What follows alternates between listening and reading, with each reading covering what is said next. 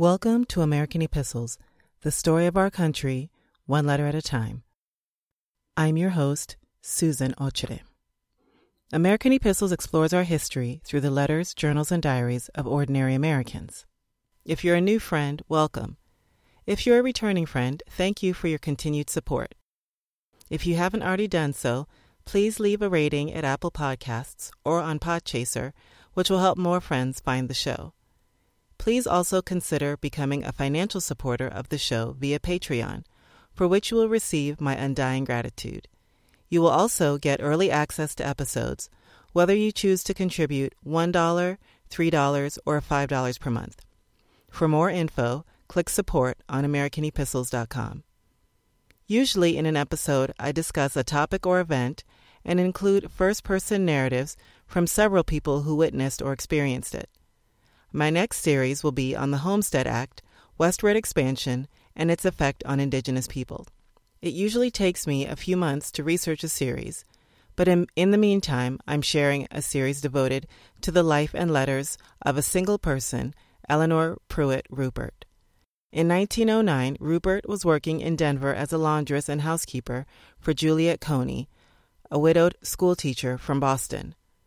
Rupert moved from Denver to Wyoming to be a housekeeper for homesteader Clyde Stewart, and to eventually become a homesteader herself. Her letters to Mrs. Coney were later published in the Atlantic Monthly. The last episode of the Eleanor Rupert series included descriptions of two sisters, Sedalia and Regalia, of Eleanor's Thanksgiving, and a visit from Zebulon Pike. In this episode, it's Christmas. Eleanor also has a confession to make. I'm reading 3 letters. Dear Mrs. Coney, my happy Christmas resulted from the ex-sheriff of this county being snowbound here. It seems that persons who come from a lower altitude to this country frequently become bewildered, especially if in poor health, leave the train at any stop, and wander off into the hills, sometimes dying before they are found. The ex-sheriff cited a case, that of a young German who was returning from the Philippines, where he had been discharged after the war. He was the only child of his widowed mother, who has a ranch a few miles from here. No one knew he was coming home. One day, the cook belonging to the camp of a construction gang went hunting and came back running, wild with horror. He had found the body of a man. The coroner and the sheriff were notified, and next morning went out for the body, but the wolves had almost destroyed it. High up in a willow, under which the poor man had laid down to die, they saw a small bundle tied in a red bandana and fast to a branch. They found a letter addressed to whoever should find it, saying that the body was that of Benny Louderer, and giving them directions how to spare his poor mother the awful knowledge of how he died. Also there was a letter to his mother, asking her not to grieve for him and to keep their days faithfully. Their days, I afterward learned, were anniversaries which they had always kept, to which was added Benny's Day. Poor boy! When he realized that death was near, his every thought was for the mother. Well, they followed his wishes, and the casket containing the bare, gnawed bones was sealed and never opened. And to this day, Mrs. Louderer thinks her boy died of some fever while yet aboard the transport. The manner of his death has been kept so secret that I am the only one who has heard it. I was so sorry for the poor mother that I resolved to visit her the first opportunity I had.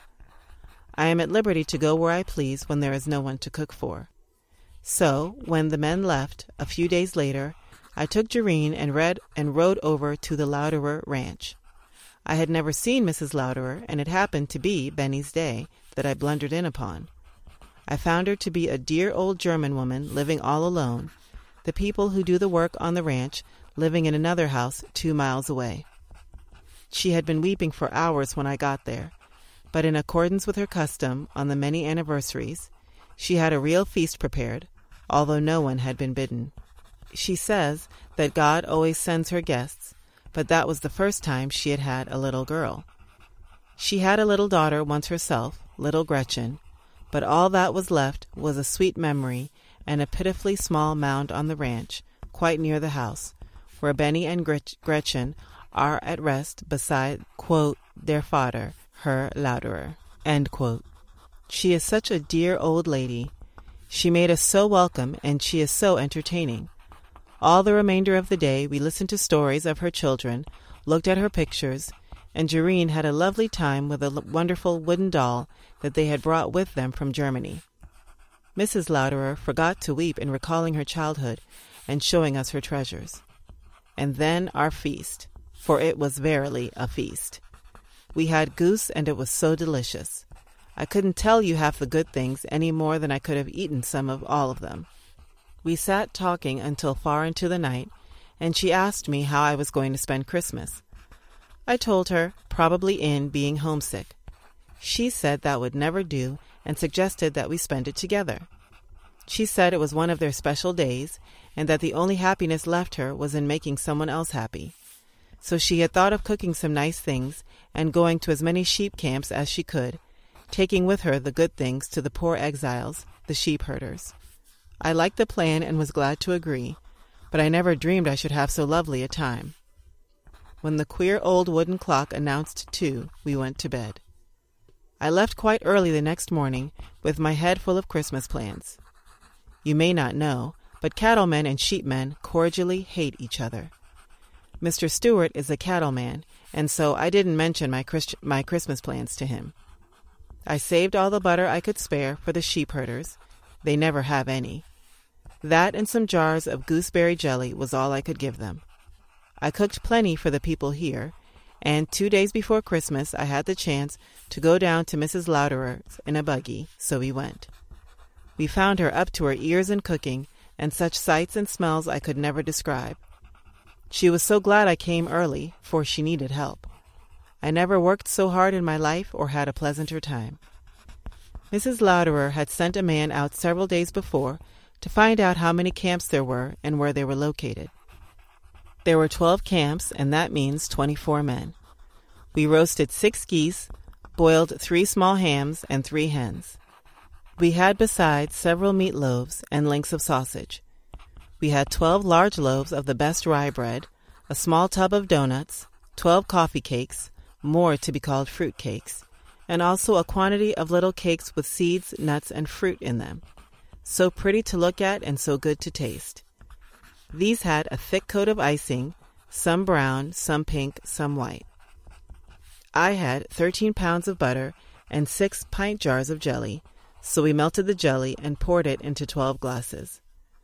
The plan was to start real early Christmas Eve morning, make our circuit of camps, and wind up the day at Frau O'Shaughnessy's to spend the night. Yes, Mrs. O'Shaughnessy is Irish as the pigs in Dublin. Before it was day, the man came to feed and to get our horses ready. We were up betimes and had breakfast. The last speck was wiped from the shining stove, the kitchen floor was scrubbed, and the last small thing put in order. The man had 4 horses harnessed and hitched to the sled, on which was placed a wagon box filled with straw, hot rocks, and blankets. Our 12 apostles, that is what we called our 12 boxes, were lifted in and tied firmly into place. Then we clambered in, and away we went. Mrs. Louderer drove, and Tam O'Shanter and Paul Revere were snails compared to us. We didn't follow any road either, but went sweeping along across country. No one else in the world could have done it unless they were drunk. We went careening along hillsides without even slacking the trot. Occasionally, we struck a particularly stubborn bunch of sagebrush, and even the sled runners would jump into the air. We didn't stop to light, but hit the earth several feet in advance of where we left it. Luck was with us, though. I hardly expected to get through it with my head unbroken, but not even a glass was cracked. It would have done your heart good to see the sheepmen. They were all delighted, and when you consider that they live solely on canned corn and tomatoes, beans, salt pork, and coffee, you can fancy what they thought of their treat. They have mutton when it is fit to eat, but that is certainly not in winter. One man at each camp does the cooking and the other herds. It doesn't make any difference if the cook never cooked before, and most of them never did. At one camp, where we stopped for dinner, they had a most interesting collection of fossils. After delivering our last apostle, we turned our faces toward Frau O'Shaughnessy's and got there just in time for supper. Mrs. O'Shaughnessy is a widow, too, and has quite an interesting story. She's a dumpy little woman whose small nose seems to be smelling the stars, it is so tip-tilted. She has the merriest blue eyes and the quickest wit. It really is worth a severe bumping just to be welcomed by her. It was so warm and cozy in her low little cabin. She had her table set for supper, but she laid plates for us and put before us a beautifully roasted chicken.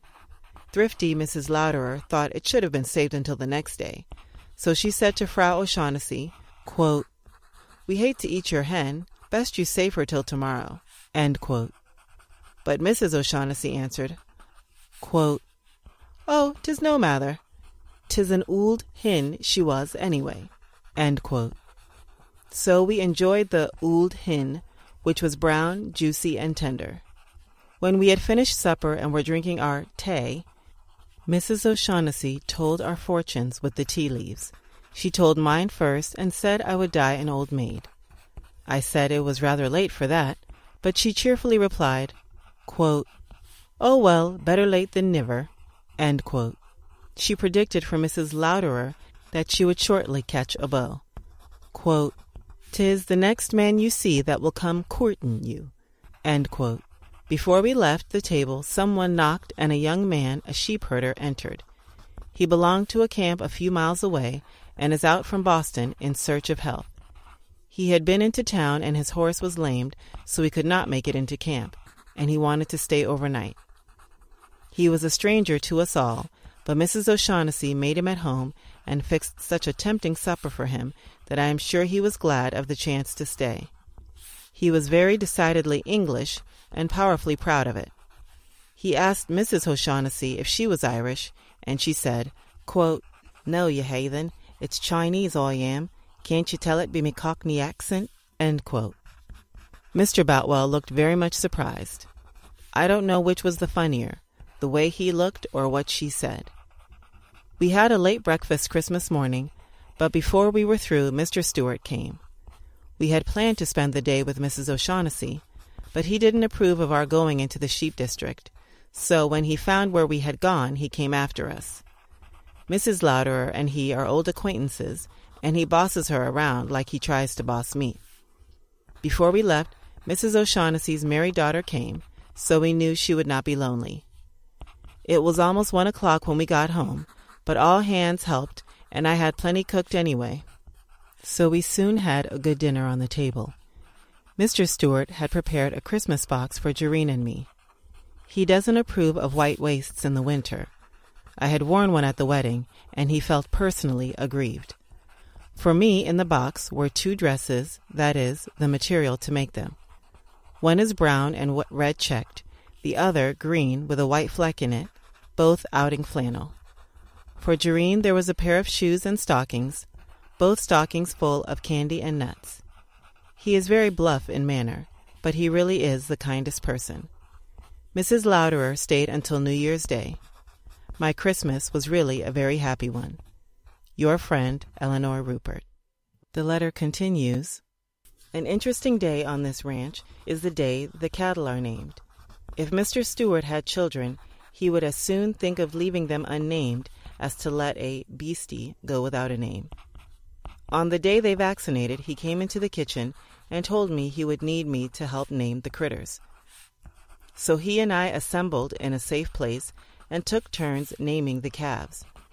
As fast as a calf was vaccinated, it was run out of the chute, and he or I called out a name for it, and it was booked that way.